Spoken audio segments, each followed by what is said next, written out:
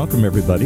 Let's talk real estate, your weekly BS with Barry Saywitz about the current commercial real estate market here in Southern California.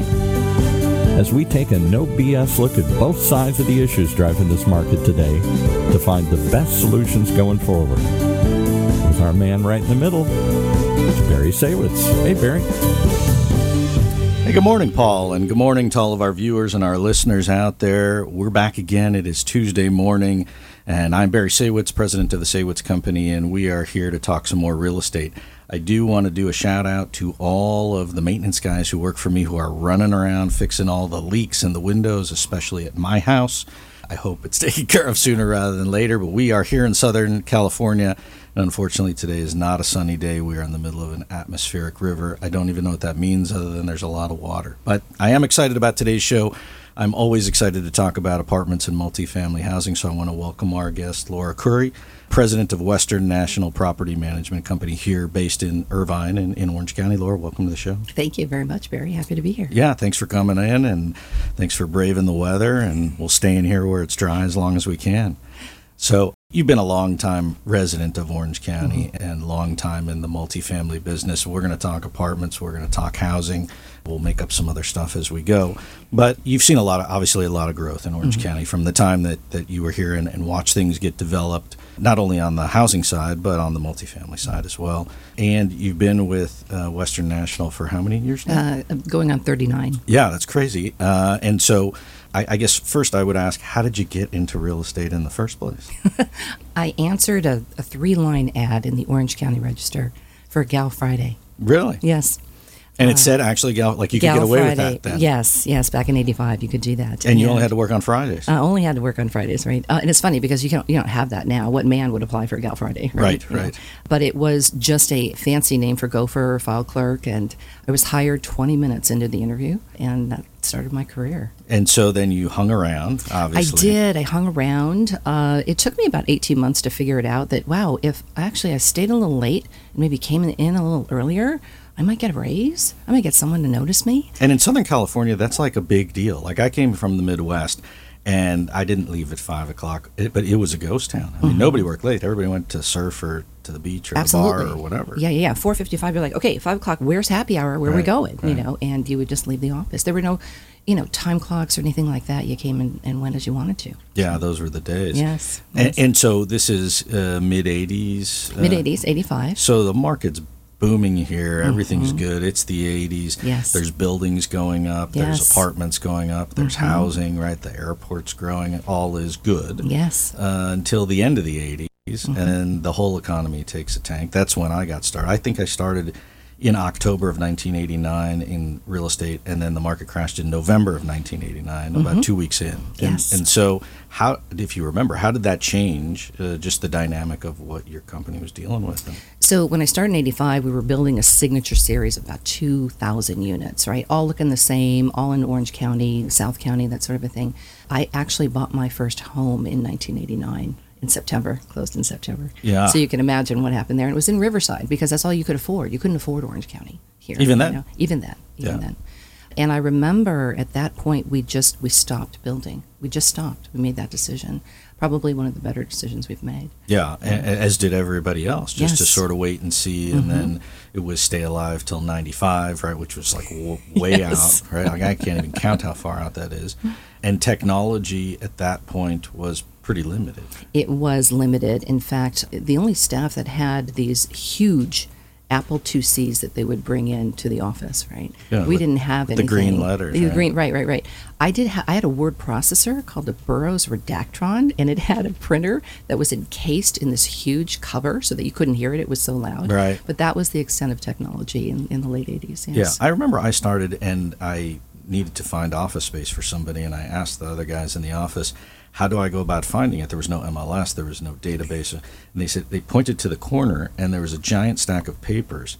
And then they said, yeah, just look through those. And I'm like, how long they've been there? And they're like, I don't know. And so that was, that was your technology. But yes. So those were tough times, but then the economy grows, the housing market comes back, and then all of a sudden it starts to shoot back up. And so from Western National's perspective, you continue to move up the ranks, I take it. I right? did. Get your own Girl Friday. I did, yes. And then the company itself was building and buying and managing all at the same time? Absolutely. In 1987, we actually took over the Irvine Company properties, and so we joint ventured with them, and it was wonderful working with them. Absolutely, we actually created their management company for them originally, but yes, we're a third party manager in addition to our own, and it was a great time coming out of that early 90s. And the Irvine, I remember that. The Irvine Company was like outsourcing. They were. They had three of us. That was a phase, right? It was a phase, yes. And then they changed their mind. Yeah. Took it back. Said, no. And the company itself started in Orange County, but then you started to spread into other areas as, I guess, contacts and needs arose. Right? Yeah, we did. So we actually started in 1958, so 65 years ago. Which there couldn't have been much here then. No, there wasn't, but there was this place called Disneyland that was 3 years old, right? And our founder, a fellow by the name of Mr. Douglas, said, you know what? I wonder where all of those employees are going to live. Let's build an apartment complex. And that's exactly what he did. He had retired from B.F. Goodrich, got together his friends that he worked with on the tire line, and they went out there. They got a construction company. They were the first landscapers of our building, and that's how our company was formed. That's an interesting story. Back in 1958. And as Disneyland rose and as Orange County grew, so did Western National. So did Western National. Yeah, we were known as IPS at the time, Income Property Services, but Doug just kept doing this. It was a format that worked for everyone.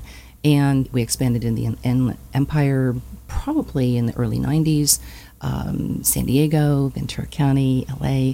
That all took a lot to growth. And really at the right place at the right time, because as all of these areas began to really grow dramatically, you were there to help with the process. Yes. And so today, you guys manage and own your own portfolio. How many properties or units, and then what's the percentage of owned versus managing for somebody else? So Western National Group is a full-service real estate company. So there's a development company in there, there's a landscaping company, and there's a construction company, and then there's my company, which is the management company. Management company has approximately 23,000 units under management right now. That's crazy. Yeah. I'm going to tell you about 12,000 of those are owned, and they're owned in about 90 separate limited partnerships.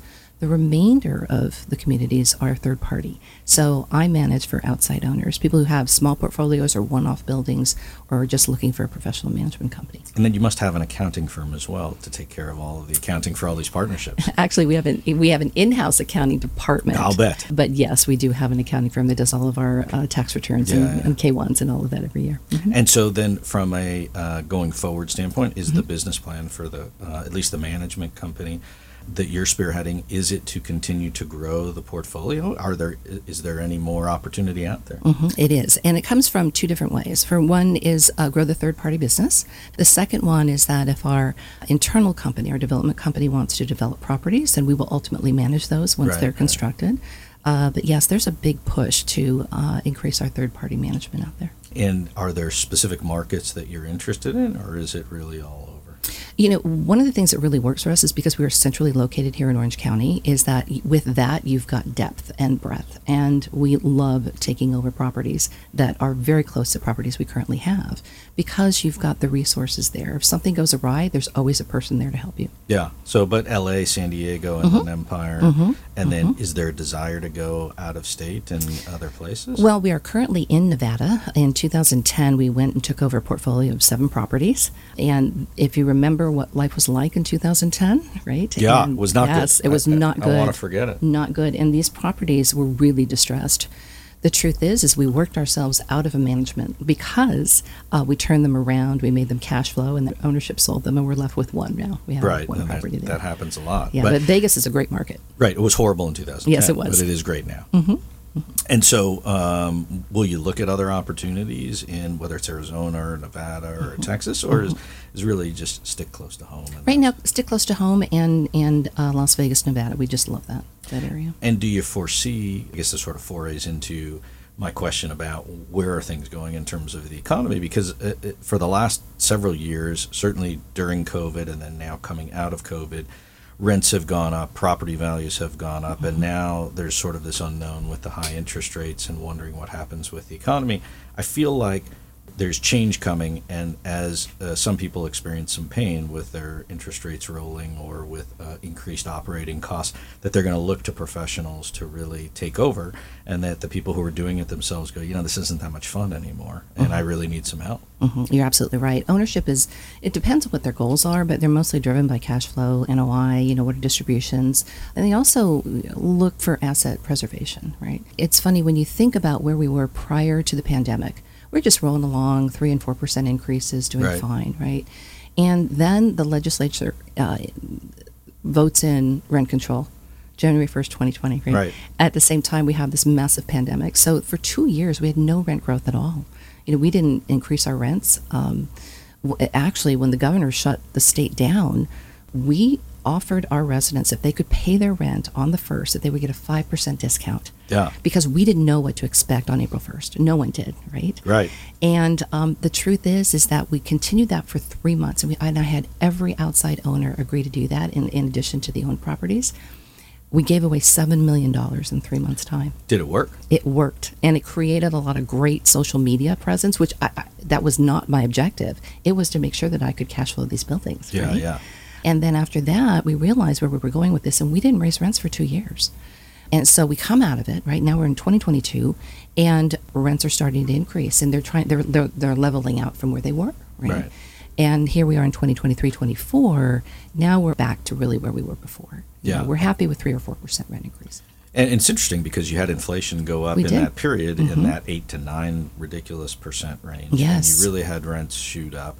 And then you had property values shoot up, and you had operating expenses shoot up. So as a landlord, it's not so much, hey, I want to stick it to my tenant and I'm trying to raise the rent. That's not the case at all. I don't think. I'm curious your thoughts. But the point is it's cash flow, right? I want to keep the property full, and I want to keep it good, and I want to keep my good tenants and not have problems and drama. But at the same time, I've got runaway costs, whether that's insurance in today's world, whether that's trash, right? Everything, and then landscaping and pools and everything else, all the labor goes up. So even doing a 3 or 4% increase, I'm curious, but that doesn't get it done for the owner at the end of the day. It's tough to keep up. Not right now, right? Particularly with the insurance costs.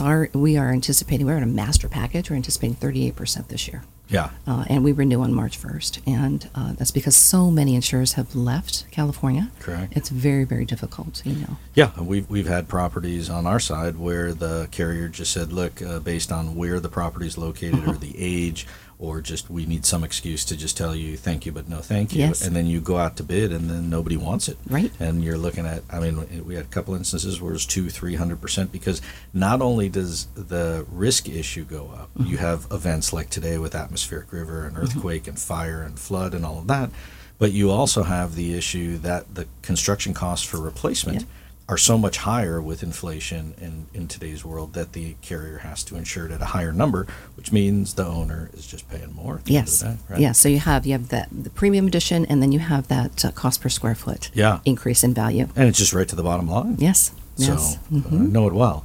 And so then you combine that, and so what do you say to owners from a general perspective in terms of what's the overall business plan? Do I stay full? I have to stomach it. Maybe it will, it should get better. Hopefully it will get better.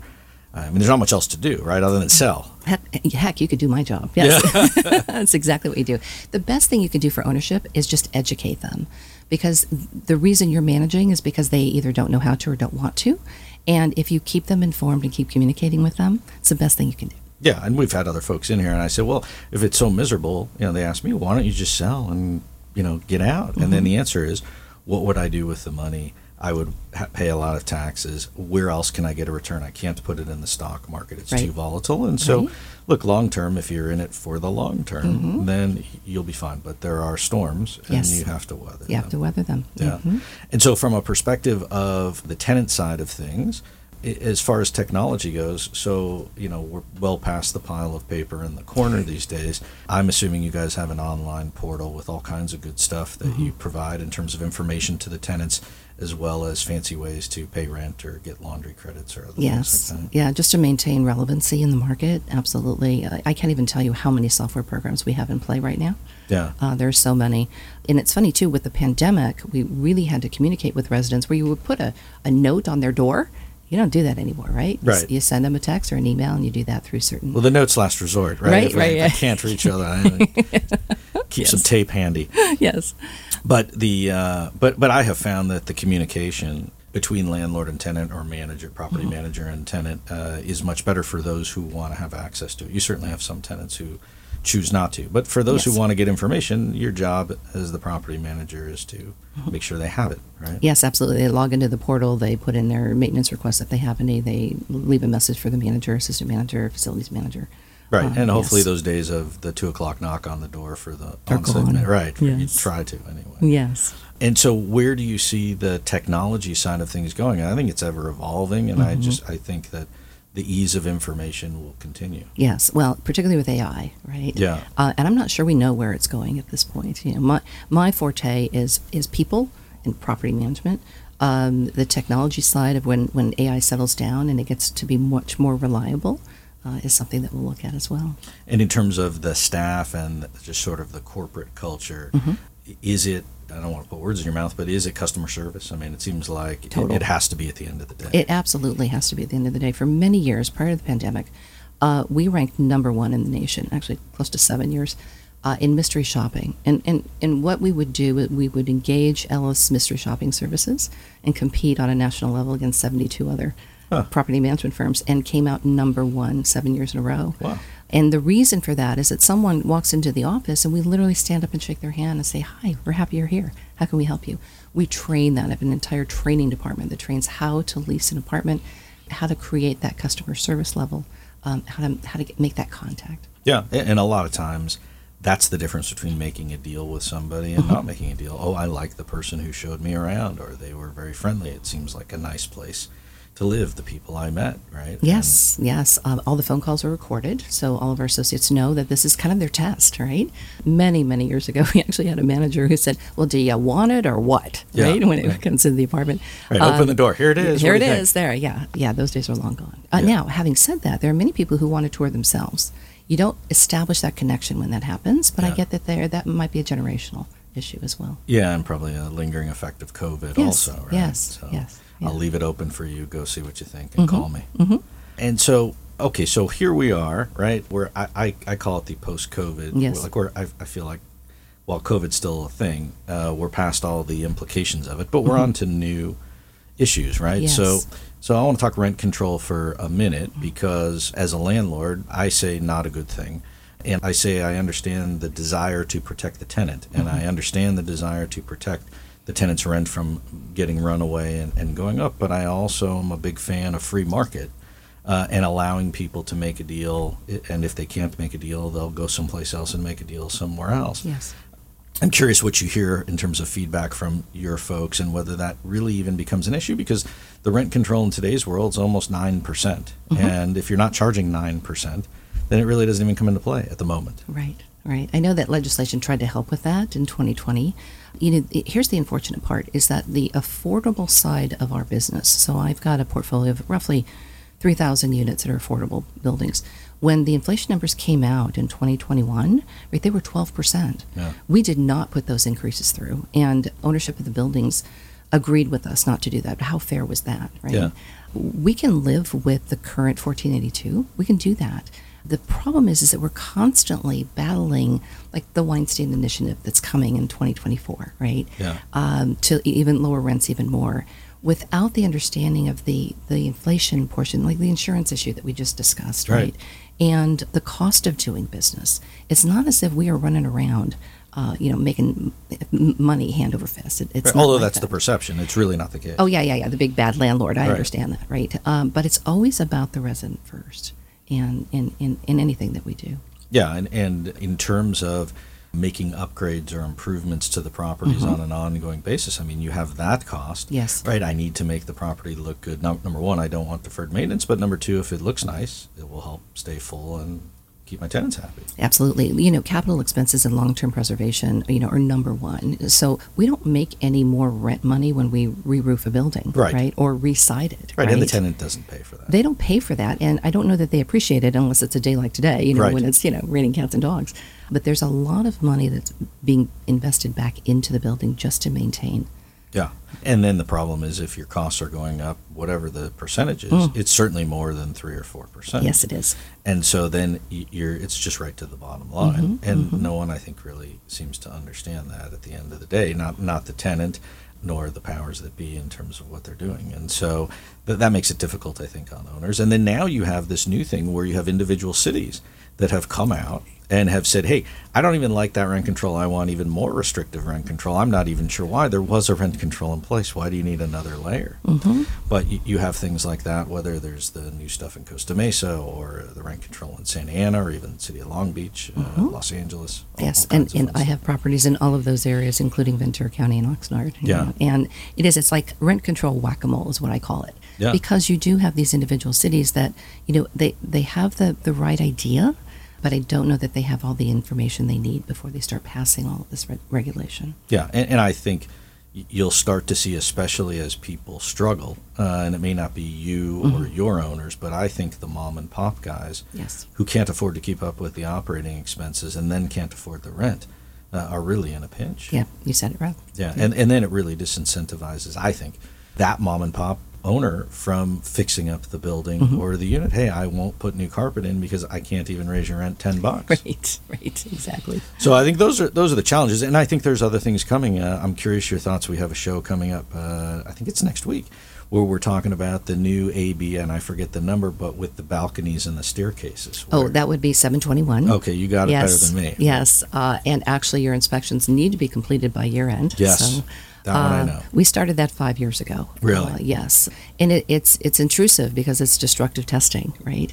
So if you have an older building that's got asbestos and stucco, right, you've got to go through all kinds of maneuvers in order to get that testing done, and it's very, very expensive. We are almost completed with our entire portfolio. It's a huge undertaking, and there are companies that specialize in just doing that. If you have your own construction company, then you're better than most, but no question it's unnecessary. Maybe it's necessary if there's deficiencies, but it's just an added cost, I think. That is true. Now, our construction company builds apartments, so they don't do any of the work, any of the CapEx work. We have a project managers from the CapEx department, but our construction company builds actually majority of the product for the Irvine Company and for Lewis out in Inland Empire and Rancho Santa Margarita area, the Rancho Mr. Mario Company, and that's what they focus on. However, having said that, is we also engage third parties for SB 721 so that we're not self-dealing, so that we actually get an independent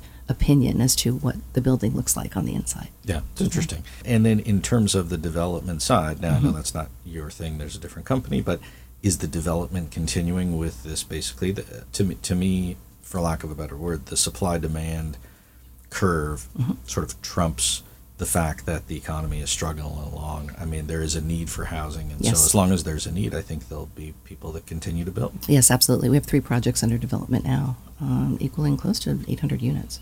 And do you find that the leasing or the pre-leasing on those is still fairly vibrant? Yes, we start pre-leasing between 3 and 6 months in advance. And you'll find that prospective renters, particularly ones who choose to live that way and want to rent, are excited for new product to come into the market. And I'm assuming you do some fairly extensive studies on who your customer is, Yes. and it would depend on the demographic and the geographic location and all of that. But is there a theme or a trend that you've seen in terms of renters being younger folks versus people that are selling their home and then just don't want to go back in and buy a new one? Or is there a particular group that has, since COVID, I guess, been more the renter than they were before? No, I would say not. They come in all ages and for all different reasons. If anything, I think more of our renter groups now are animals, right? Yeah. We have a ton of residents who have pets. And, given current California legislation, all they have to do is say, Service animal. Service animal, and they don't pay rent. Right. They don't pay rent. Or deposit, or deposit, or any of that, and we get it, we understand, but we actually have seen more animals than anything else, believe it or not. And it seems like in terms of the people that are renting, most of it is just either I don't want to own or I really just can't afford to own, right? And so then I that's what it is, and Yes. and that becomes if you go back a generation, the whole desire and goal was home ownership. It right? was. I got to buy a home. And I think that's sort of out the window these days. But there's a freedom in renting as well. Right. To pack up and go wherever you want to. Right. If your job takes you there, or even, with remote workers, they can live wherever they want to. That's true. And do you find that people with where they're living now would prefer to live closer to home than versus getting on the freeway and doing a big commute? Yes. And so that makes a difference, I guess, as well. Yes, I read somewhere that our freeway system is about 25 years behind what our population is and the use of the vehicles. And so, you're always going to run into that, particularly in Orange County and LA County, right? Yeah.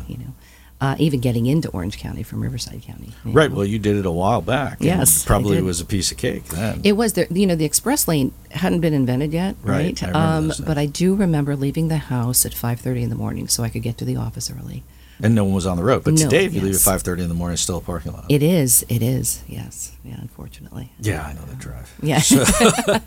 So where do you see, I guess let's talk at least for the next 12 months, right? Mm-hmm. So you must have a 2024 game plan in terms Mm-hmm. of the business.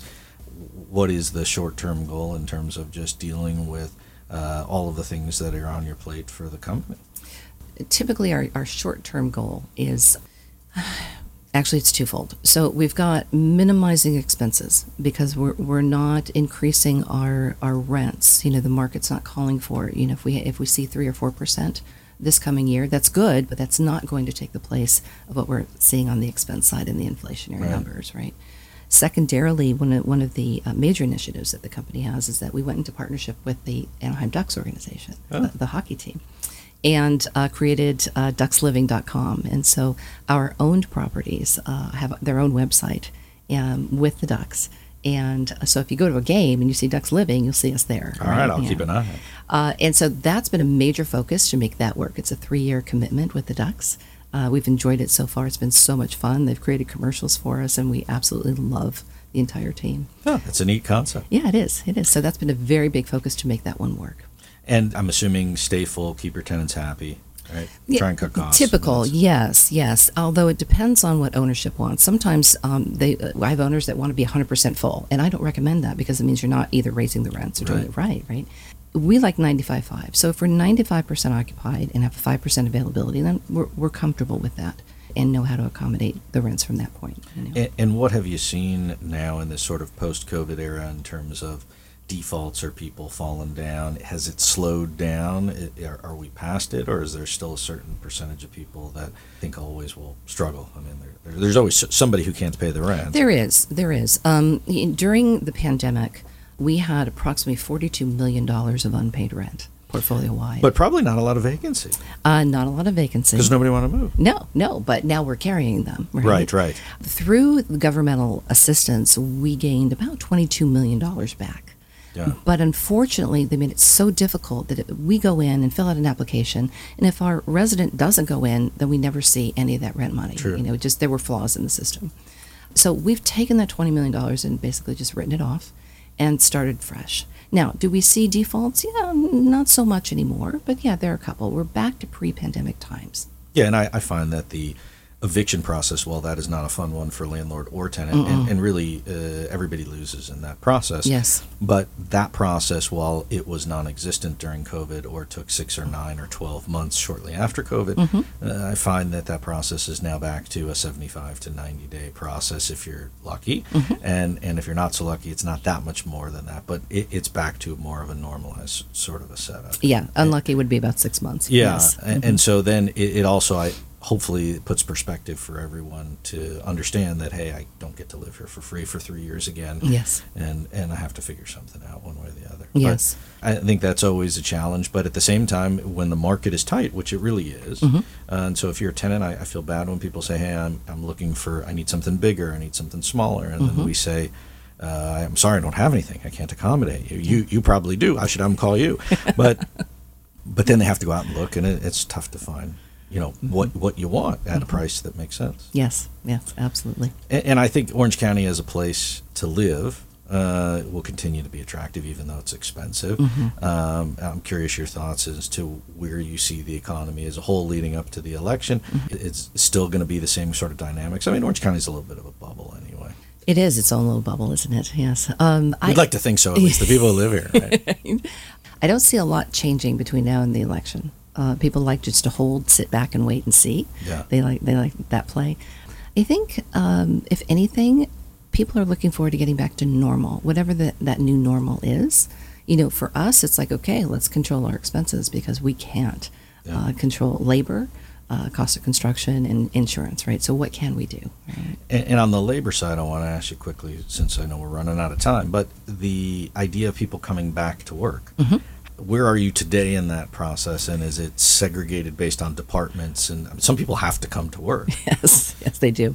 So I think it was March 19th that the governor declared, shelter in place. And we have a communication tree at the office where I go to my VP and his 4 RVPs, and then it dribbles down to 600 people, right?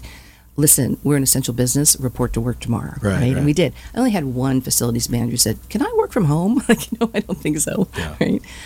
And we worked the entire time, right? Because we had to. Now, we made some changes. Maybe the office might have been locked, or we'd put up these barriers in between us, but we were there the entire time. Support departments in the management company, like accounts payable and HR and training and all that, they could be remote. Right. We started bringing them back in 2022, right? We have very few remote workers left at this point. People actually moved out of the way, out of the area. Right. And as a business owner or somebody who's running the business, you want the synergy of having people interacting with other people. I mean, I think that just feeds for the corporate culture and gets stuff done quicker. Absolutely. And there's a lot of mentoring that goes on, too. It's hard to recommend someone for promotion if you never see them other than on a Zoom where they look good from here up, right? Right. And there's something to be said about that interaction. You mentioned the culture, getting people to be the better version of themselves in front of others. And you can only do that when you're together. Yeah. And you're the living version of promoting from within, having started as the Gal Friday and now running the whole shebang. Yes. And so I'm assuming that's also something that's important within your own organization, is continue to promote from within, and then try and hire good people starting fresh that'll do the same thing. Absolutely. There's something to be said about bringing in fresh blood every once in a while, but the truth is I am an example of that. I mentioned before, we've got this huge training and marketing department, right, where we literally will train you for every skill you need in order to keep you with us. Now, some people take that training and they go off and they have good careers at other companies, and that's okay. But I believe in karma, and it comes back to you in some other way, right? I think that for us, particularly during the pandemic, the connection, because people were so remote, I started sending an email in, I think it was March 18th. It was my first one. And 587 days later, I stopped. There was a daily email to 1,000 people talking either about the pandemic or new eviction laws or prevention, or they even turned into memes toward the end. Right. Looking forward to walking down this aisle, and the aisle was a picture of an empty Disneyland, right? That kind of a thing. And that's how we kept that connection together during all that time, and that people felt that they really were wanted, and we needed them to be there, right? So. And now going forward, it's we're back, so to speak, and we get stuff to do in person, right? So nothing really replaces in person, but when you can maintain that connection, you do it at any cost. Good. Well, look, I told you to go quick, and it always does. Wow, and it did. Paul's waving at me like, hey, he wants to take a break or something. How can people find out more information about the company? What's the website? A couple of ways. WNG.com or WNPMapartments.com, and, well, one more, ducksliving.com. Great. And so I appreciate you coming on the show and sharing your thoughts and talking about the company. And I wish you and your family and the business much continued success. And stay dry out there along with everybody else. But I appreciate you coming on the show. Thank you. So great spending the time with you, Barry. Thank you. Good. So I am Barry Saywitz, if you didn't remember. We are back here again next week. We will talk more real estate. We appreciate you for tuning in. Thanks again to everybody here at OC Talk Radio for making the show happen. And we'll see you next time on Let's Talk Real Estate.